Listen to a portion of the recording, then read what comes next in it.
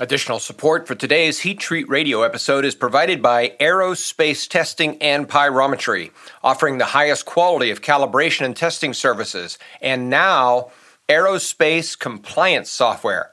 If you're looking for excellent solutions to your pyrometry questions, go to www.atp-cal.com.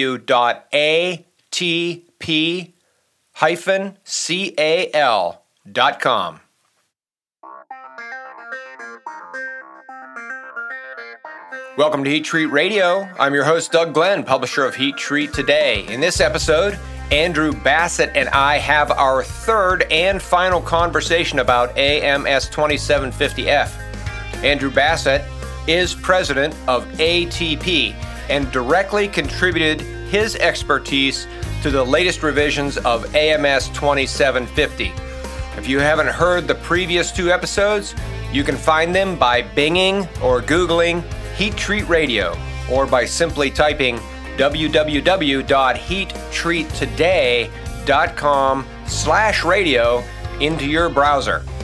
So now let's get started with Andrew Bassett.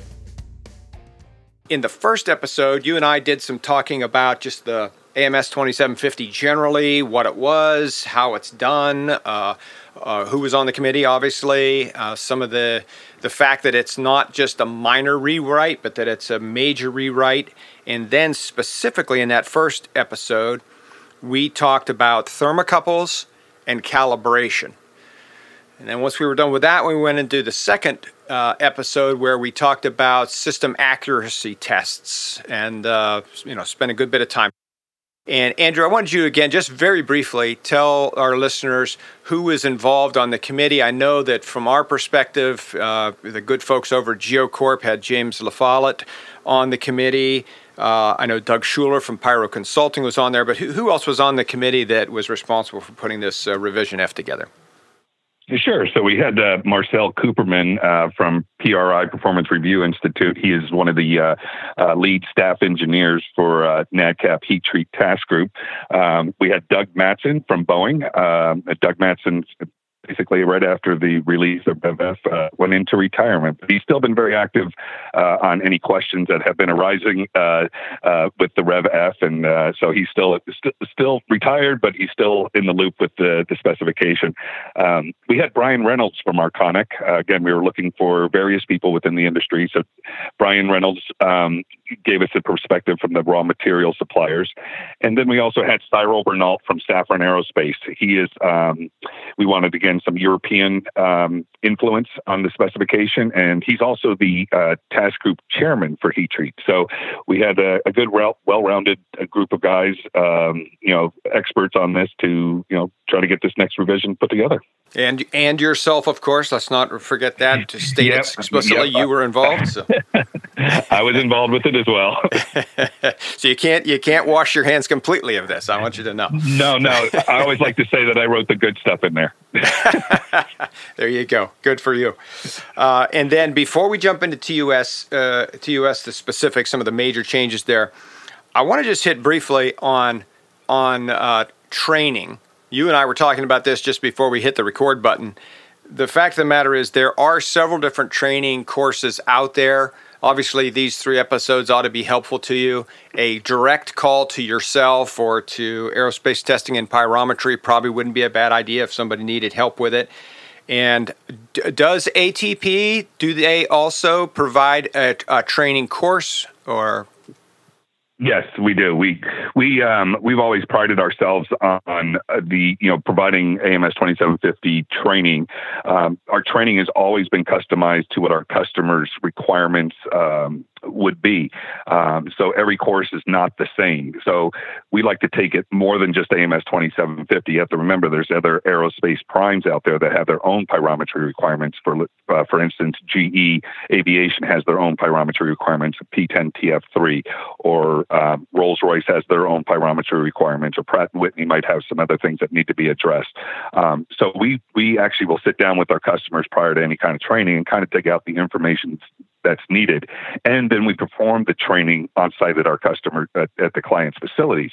So if there's any other questions that arise, hey, I'm not sure you're talking about this SAT stuff, we can, what I always like to say, let's go for a field trip, and we can walk right out to the customer's equipment and kind of demonstrate how to do, let's say, a proper SAT or proper calibration. And again, we'll cover various, different specifications. For instance, like one thing we like to do is kind of find out what types of heat treating they're doing. If they're strictly a vacuum heat treating, I'm not going to talk about any of the aluminum requirements. There's some pyrometry requirements when it comes to aluminum, but we'll talk about, vacuum gauge calibration, which is not covered under 2750, but that's covered under AMS 2769. So again, each one of our courses are customized to what our clients' needs are. So yeah, they can feel free to reach out to us. There's myself and Colin Thomas, who's the next NADCAP auditor, are the two instructors for the course, and we're more than willing to help out with that at any time. Okay, super. No, that's great. And just so everyone knows, at the end of this podcast, we will mention a couple of other companies and resources that you can go to for training on AMS 2750F. I would like to mention, though, just a little self-serving note that if I did this with Google just a minute ago, I don't know that it'll work on everybody's location and whatnot, but I Googled AMS 2750F, and Heat Treat Today came up as the second item with a article that we posted back in July 21st called AMS 2750F Expert Analysis, of which, Andrew, you were one of the contributors. We had 5 contributors, I believe, to that article. Doug Schuler being one of them, Peter Sherwin from Eurotherm being another, yourself being one, and we had 2 other, Jim Oakes from SSI, and one other.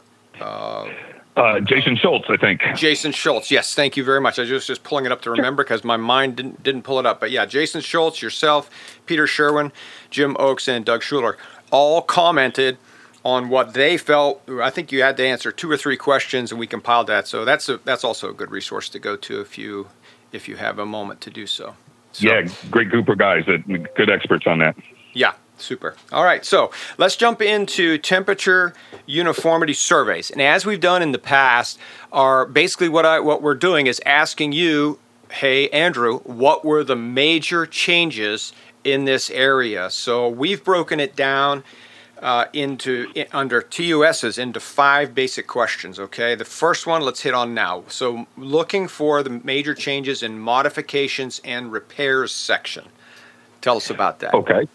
Sure. So in Rev E, the previous revision, there was 2 sections broken out called furnace modifications and furnace repairs. And we listed, and of course we put the caveat in there, but not limited to the following things. And so, if you replaced a hot zone in a vacuum furnace, or you changed thermocouple locations, these would trigger a major modification where you'd have to do an initial uniformity survey.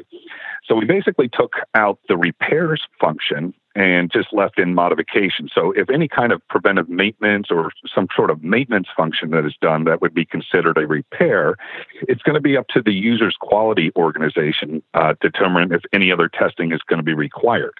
So for instance, if they do, let's say, replace a door seal around the door, quality is going to have to get involved and say, hey, do we need to do a uniformity survey? And what I always tell suppliers out there that are complying with this, get with your maintenance team, because the maintenance teams typically will know if whatever repair they did will have a major a major impact to maybe a uniformity survey. So at that standpoint, repairs will have to be documented as always, and then quality is going to have to sign off, hey, do we need another calibration, an SAT or a TUS? So we've kind of we put the onus back on the users now to determine if a test needs to be conducted. So, and then they're going to have to defend that if they have an audit. Some of the changes we made to major modifications. So there was always this, it was kind of silent in the previous revisions of the spec, but it was kind of mentioned that, hey, when you move a piece of thermal processing equipment from, we move it from one corner of the building and we're going to move it over to the other corner of the building, that you're going to be required to do an initial uniformity survey. And so I brought up to the team, I'm like, well, Now these days, they actually make furnaces and ovens with wheels on them. Right. This is for cellular manufacturing. So, if they have wheels on them to be, moved at different location, I think it will have to be on the onus of the quality department to determine if another uniformity or initial survey. Maybe they just do a quick test on the furnace to make sure it's within the same realm as the previous testing. So we did say that initial TUS may be waived if the furnace is designed to be portable. Some of the other major changes we add modifications. We said if people were always thinking if you've changed your control thermocouple, when you replace it with a new one, that you have to do an initial survey. And we always said that, no, you don't have to do that as long as you put it back in the documented location. But I did see a problem with this when I said, hey, if they change the type of sensor, basically the thickness of the sensor, maybe they went from a 3/16 sensor down to a 1/8 sensor. Well, the 1/8 sensor is going to be more sensitive to temperature change, and that could have a major impact on the uniformity. Or if they went from, a hot junction that was not exposed to an exposed junction, which again increases the sensitivity. So we added in that as a major modification. If you do change that type of scenario on your thermocouples, then yeah, you better do an initial uniformity survey. And then lastly, since we're getting more and more advanced control systems, if you change the PLC logic for those type of the PLCs that control, let's say a vacuum furnace or any type of thermal process equipment, if you change the logic in the PLC, then yeah, you better do an initial uniformity survey. So we kind of beefed up a little bit of the major modifications to address some of the newer technology that's out there. Okay, but you said a lot of that was up to the quality department. Is that true? For example, we went from a hot junction to not. Is that still up to quality, or is it? That's still now that's now been changed under the major modifications that would trigger an initial uniformity survey. Okay, so it'd be required. Right. So that's not so changing from the different type of sensors is not necessarily, it's not a repair, that's a modification. Gotcha. Okay. All right, very good. All right, super. So how about the way vacuum furnaces, let's move on to number 2 here, the way the vacuum furnaces, the TUSs need to be performed there. What were the major changes? Okay, it was really only one major change that we changed to for when you conduct a survey on a vacuum furnace. Before, all you had to do is just do your typical uniformities within your temperature ranges for your qualified range of use, and your vacuum pressure had to be, if you had a diffusion pump, it just had to get below 1 micron and just do your survey. But then I think it was Doug Schuler that brought up the idea that said, hey, if people use a backfill gas or use partial pressure, maybe we need to have one test under partial pressure. And at first we got a lot of pushback from the suppliers on that, saying, well, this is going to cost us extra money and we have to do an extra test on this. And we said, no. This is just part of your routine temperature uniformity survey schedule. And we're just saying at least on an annual basis, you choose your a single operating temperature within a defined partial pressure range that you use during production. We just want a survey done that way. And you get to choose what gas you're using, if you're using argon or nitrogen. And the thought process behind this was, if you had a needle valve that maybe was leaking and creating a cold spot in your furnace and you didn't know about it, we'd like to, it's kind of more of a preventive thing to say, hey, are those needle valves leaking, and are you getting a cold spot in your furnace that you don't know about? So that's all we're asking. It's just for one survey to be done in one of your single set point temperatures with any partial pressure gas in the range that you define as your partial pressure. So, once we explained it that way, we were able to get over that hump and move forward. All right. It wasn't as onerous as it initially sounded, apparently. So I think the wording in the original draft, stated that it sounded like it was going to be an extra survey, and I can understand the pushback from the suppliers. But once we explained it, no, that's not an extra survey. It's just one during your regular routine survey. It replaces another one. So correct. Okay. All right. Okay. Question 3. Location of the test thermocouples when you're with inside under 3 cubic feet. Okay, so this was something I've always had an issue with in AMS 2750. In the previous revision, how it stated was that when you have a furnace less than 3 cubic feet, you can do a survey with 5 sensors. And it said the 5 sensors shall be placed in the corners. Well, in a cylindrical furnace, you have 8 corners. So what 5 corners do you choose? So my understanding when NADCAP PRI was teaching their pyrometry course, it was basically the central plane of the furnace. So you would have 2 thermocouples in the front that were in the center plane, and then 2 in the back in the center plane, and 1 in the center. And I said, well, that doesn't really work so well because you're not really getting what's on the top of the furnace or the bottom of the furnace. Yeah, exactly. So what we ended up doing is putting some new diagrams in the specification that showed that you're going to go opposite corners. So let's say you're going to put 1 thermocouple in the top left corner in the front, and then diagonally across from that would be 1 in the bottom right corner. And then in the back, you would reverse those in the back. So we are covering the back, the top and bottom of the furnace, and the last thermocouple will be in the center. So we kind of spelled out a little bit better way of testing these smaller furnaces. In a cylindrical furnace, it stated that those thermocouples should be 180 degrees apart. And again, the NADCAP course would basically put 5 thermocouples in the center plane of a cylindrical furnace. And this, we said, no, we want 2 thermocouples on the top, directly 180 degrees apart from each other, and then 2 on the bottom, again, 180 degrees apart from each other, but they should be offset 90 degrees from the top one. So you're getting a better test of your whole work zone dimension. So I believe those diagrams, I've always been doing these testing with these small furnaces in this method, because that's actually an older requirement from an old Boeing specification. The old BAC 5621 actually spelled it out this way. So we kind of adopted the old Boeing requirement of these smaller furnaces now to show a better test for these small furnaces now. Right. And let's be clear, that is for 3 cubic feet or less. I assume over Correct. 3 cubic feet, you're still got a 1, 2, 3, 4, 5, 7, what, how many point? You're still doing 9 all thermocouples. corners? Yeah, so greater than 3 cubic feet and less than 225 cubic feet, you still got the 9 sensors. And once you get above 200, once you get above 225 cubic feet, and then there's the formulas in place in 2750F that it spells out how many more thermocouples. But I don't believe we allow it go past 40 thermocouples in some of those big monster furnaces. Yeah, that should be enough. 40 ought to get it. Sure. In just 1 second, I'm going to ask Andrew about something relatively rare called a radiation test survey for aluminum alloy process furnaces, as well as other documentation requirements. But first, let's talk about streamlining your aerospace compliance process.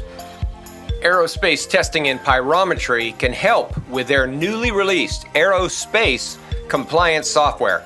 This software is a customized pyrometry platform that streamlines the process of achieving accurate and timely electronic records for all of your instrumentation, calibration, and testing needs. The software is capable of not only AMS 2750F, but it also covers other industry prime specification like Boeing's BAC 5621, Safran's PR0011, General Electric Aviation's P10 TF3, and Rolls-Royce's RRP 54000. And it can be customized to a unique user requirement. You can make this thing sing and dance to whatever tune you got. It also nails down CQI 9 requirements, by the way. Find out how the experts at Aerospace Testing and Pyrometry can help take the mystery and worry out of aerospace compliance efforts. Contact Aerospace Testing and Pyrometry today about aerospace compliance software by going to www.atp-cal.com/aerospace-compliance-software. Now, let's get back to Andrew Bassett. So let's talk about aluminum for a little bit here. We've got radiation test surveys and aluminum furnaces, anything above 800F. Let's talk about that. Yeah, this is actually a surprise that this didn't get some more pushback when we were putting the drafts out there. So originally, in previous revisions, it said all aluminum solution heat treating furnaces where the heat source is in the wall, located in the wall, that you had to do what's called a radiation test survey. But we changed the requirement to say all aluminum alloy thermal processing equipment used above 800. also with the heat source located in the furnace wall, ceiling, or floor. So this is a game changer now because this will now put in those aluminum vacuum braze furnaces into play. This was typically only a requirement for solution heat treating of aluminum alloys, but now it's going to be for aluminum brazers. And I'm very curious of how this is going to work. So a radiation test survey is basically you have to have one panel, 6061 aluminum panel, that's 12 inches square, with a test thermocouple peened into the middle of it. And there's one panel for every 10 cubic feet of wall area. And basically what we're looking for is that if there's any kind of direct radiation of heat to an aluminum panel, your panels are going to get hot, extremely hot. It's good. What they're looking for is eutectic melting. So, all aluminum solution heat treat furnaces, it's required by AMS 2770, which is the aluminum processing spec that says, if you're processing aluminum, there can't be any direct radiation to the parts. But in a vacuum furnace, how is it heated? Direct radiation. Yeah, it's all radiation. So, exactly right. So now I'm very curious of how this is going to play out for those suppliers. And again, I was really surprised there wasn't a whole lot of pushback from the aluminum vacuum braze facilities that have these type of furnaces are now going to be required to do this test. So it's going to be interesting how that plays out. Once 2750 is in full force for everybody. Yeah, and I guess we ought to say it's not always radiation in a vacuum furnace. Assume if you don't have backfill gases, okay, it's going to be all radiation. But if you've got some convective heat going on with backfill gases, that's possible. But okay, doesn't change the point that we're making here. So something for people to be aware of if you're working with a vacuum furnace above 800F, you're doing any type of aluminum, then you've got a new requirement to do this radiation test. Yeah, it's the change of the words of solution heat treating to all aluminum alloy thermal processing. Gotcha. Yep. Right. Gotcha. Okay, excellent.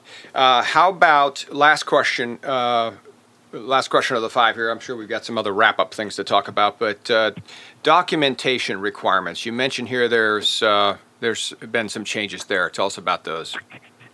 Yeah, so we made a few changes to the documentation requirement. Basically from the standpoint of Rev E, we left everything from the original requirements in there, but people were unfamiliar with right after the section that talked about documentation. And the funny thing is we had to change it from reports to documentation. There was somebody that said, hey, we don't want to call it a report because it connotates that it has to be all in one package. We want to call it documentation. So we appeased that one. But anyway, in Rev E, there was always a requirement to it was not part of the documentation records, but should be accessible on site. So, which were the control instrument tuning parameters. It's the PIDs or the proportional band reset or rate, depending on the instrument manufacturers, that those had to be documented for each thermal processing equipment. So we said, hey, I think this is being missed because there's a lot of places that I've been to where they don't even know what the tuning parameters are. So we said, all right, from now on, you're going to have to document that in your TUS reports. You're also required to have a diagram of your TUS thermocouple location. That was always been a requirement, but we also now require you to show where the control thermocouple is placed and if you have any recording sensors. So if you have type A or C instrumentation that have the high and low, those would have to be denoted on the diagram for your furnace. Or on the for part of the documentation package. So we needed to want to make sure that the suppliers are aware that we just don't need to see where your 9 thermocouples are located. We also need to see where the control is and any applicable other sensors in the furnace that qualify for A, B, or C. We also wanted to find out too what type of atmosphere that is being used in the furnace. Is it air? Is it a vacuum? Are you putting it under carburizing? Endo. You have to list the atmosphere now. That was done during the testing as well. And then we're also saying that the TUS test instrument that you're using, you have to let us know what the correction factors are. Even if you electronically apply them to the TUS instruments, you're allowed to put in the correction factors prior to starting a TUS for your test instrument. So, a lot of people were saying, well, it's already been put into the recorder. I don't need to document it. We're saying, well, we still need to know what that correction factor is. So So we needed, you have to document what those correction factors are. Two other things that are new to the documentation requirements.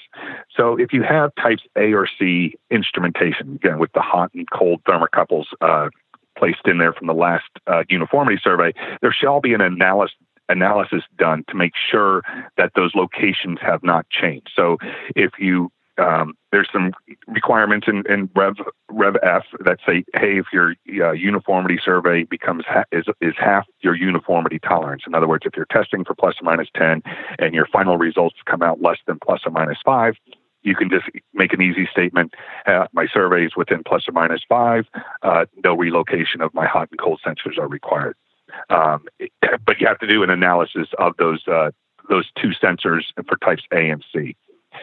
The other, this deals with more of shaker type furnaces or continuous type furnaces. We call them continuous or semi-continuous furnaces. You have to list out what the traversing speeds are during your uniformity survey. Mm-hmm. So, whatever maybe your bump rate is for your shaker or the traverse rate, and then you're going to have to recalculate what your work zone is. I mean, with a continuous type furnace, obviously your work zone will shrink the faster the belt goes through the furnace.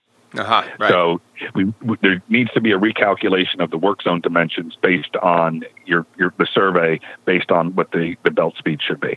Mm-hmm. Yeah. And then lastly, like we've done with all the other documentation, if your service is being performed by a third party, the quality organization of the third party must also approve the reports as well. So those are really the major changes when it came to the documentations for temperature uniformity surveys.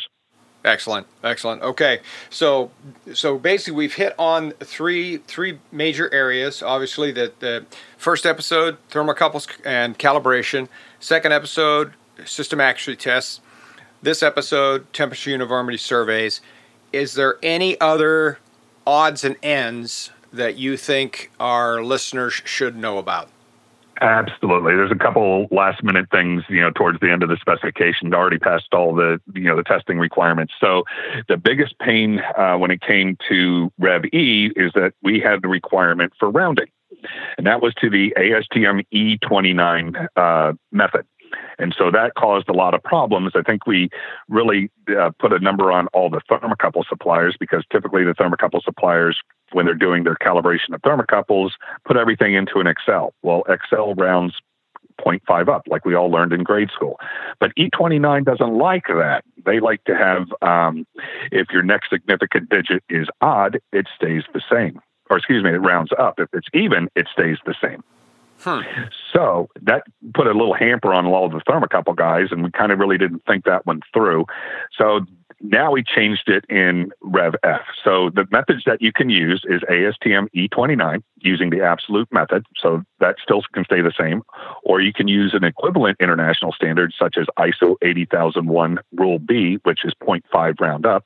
Or you can round to any commercial spreadsheet. In other words, 0.5 round up. So as long as you have documented procedures and you have to use it in a consistent manner, I shouldn't say we've relaxed the rules, but now you can choose what kind of rounding method you want to use.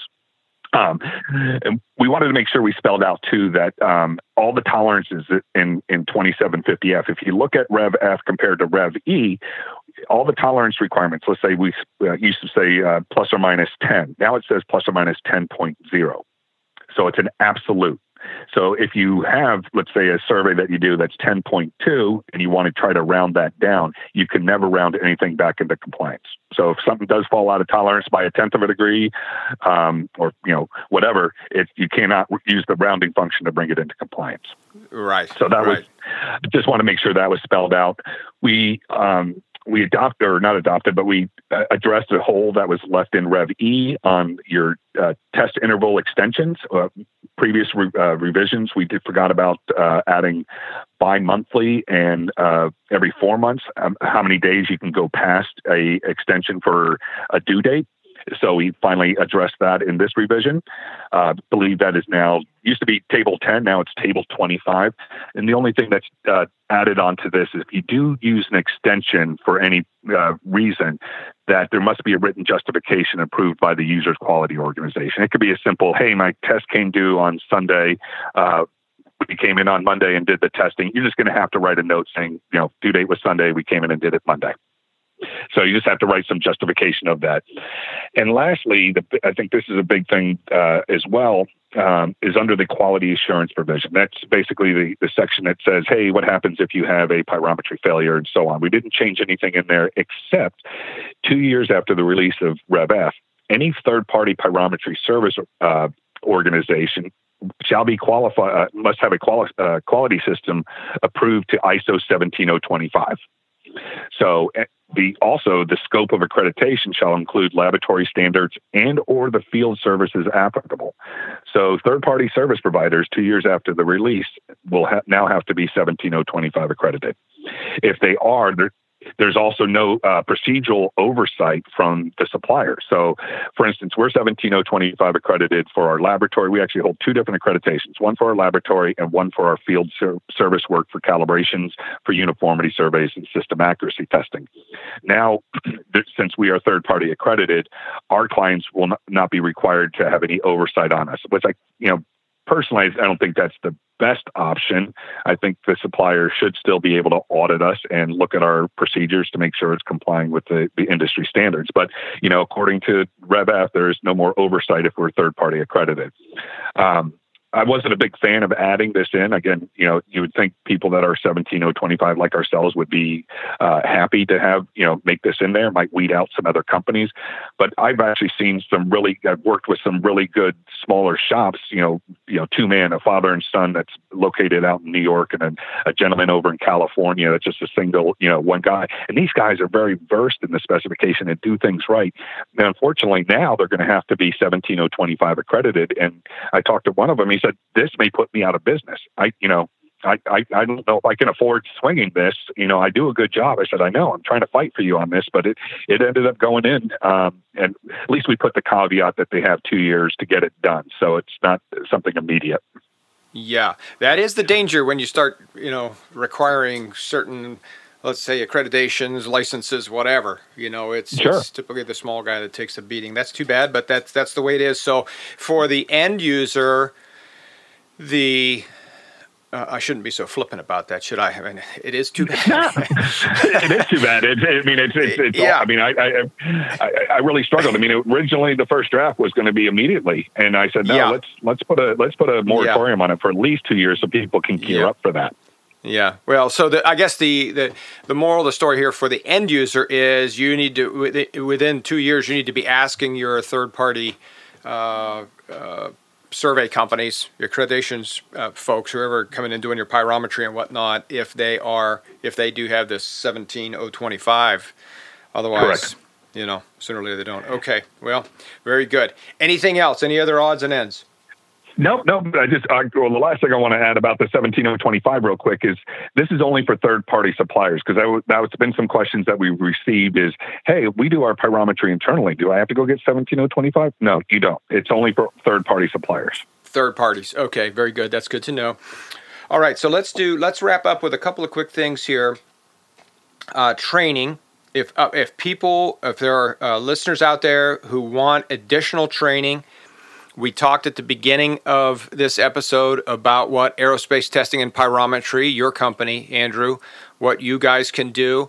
I'm going to list a couple other places I believe have training, and then if you know of any others you're comfortable mentioning, please feel free to do so. I do know you mentioned actually PRI does some sort of training here on this.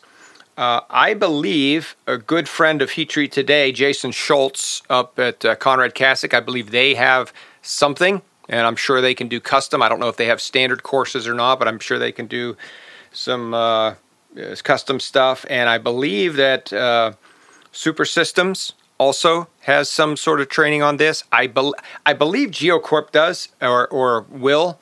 But those are the only sources I know. You correct me if I'm wrong on any of those, and let me know if there's any other places that people could get training. Wasn't familiar with Super Systems or GeoCorp, but everybody's getting into the bandwagon. But the other course I would also know of is Doug Schuler's Pyro Consulting as well. Right. He does teach an advanced pyrometry course. Okay, super. All right. And then if people, first off, Andrew, we really appreciate your time doing these 3 episodes. So if people want to get a hold of you, what are you comfortable giving out? We don't want to give out your cell phone unless you're comfortable with it, but certainly emails and things of that sort. Sure. They can, you can give me a call on our office line, which is 844-828-7225. That's supposed to, actually, if you press 1, it's supposed to actually ring my cell phone, but sometimes it doesn't. Sometimes it does. So you can try the office line, or you can reach me at through email, which is Bassett, BASSETT at ATP-cal.com. Or you can hit us up on the website, www.atp-cal.com, and you can just hit one of the emails of support and let me know what you're looking for from pyrometry training or anything else for that matter, and we're more than happy to reach out to you. Great. All right, so just to repeat some of that, we've got the office number, 844-828-7225, extension 1, could get straight to you, potentially? Yes. And then email Bassett, BASSETT, at atp-cal.com. Would also get you there. And, of course, that same domain can get you to the website. So if you're interested in reaching out to Andrew, please do that. And, of course, I'm always willing to take emails and put you directly in touch with Andrew if you'd like. That's Doug at heattreattoday.com. Happy to do that. So, okay, Andrew. End of episode number 3. Thank you so much for your time. We really, really appreciate it. I'm sure all the folks out there listening appreciate it as well. So thanks for taking your time. Absolutely, Doug. This has been a pleasure doing this, and I appreciate you having me on here for this. We hope you enjoyed today's Heat Treat Radio episode. If you want to listen to the 2 previous episodes with Andrew Bassett on AMS 2750F compliance, Bing or Google Heat Treat Radio Andrew Bassett, that's BASSETT, or simply type www.heattreattoday.com/radio into your browser. Then search the list for Andrew Bassett. Again, if you want to reach out to AMS 2750 expert Andrew Bassett, his contact telephone number is 844-828-7225, extension number 1. You can also send him an email at bassett@atp-cal.com. And again, Bassett is BASSETT. For more information on ATP, their website is www.atp-cal.com. You can also send an email directly to me, and I'll put you in touch with Andrew. My email is doug@heattreattoday.com. And we're always interested in new Heat Treat Radio topics.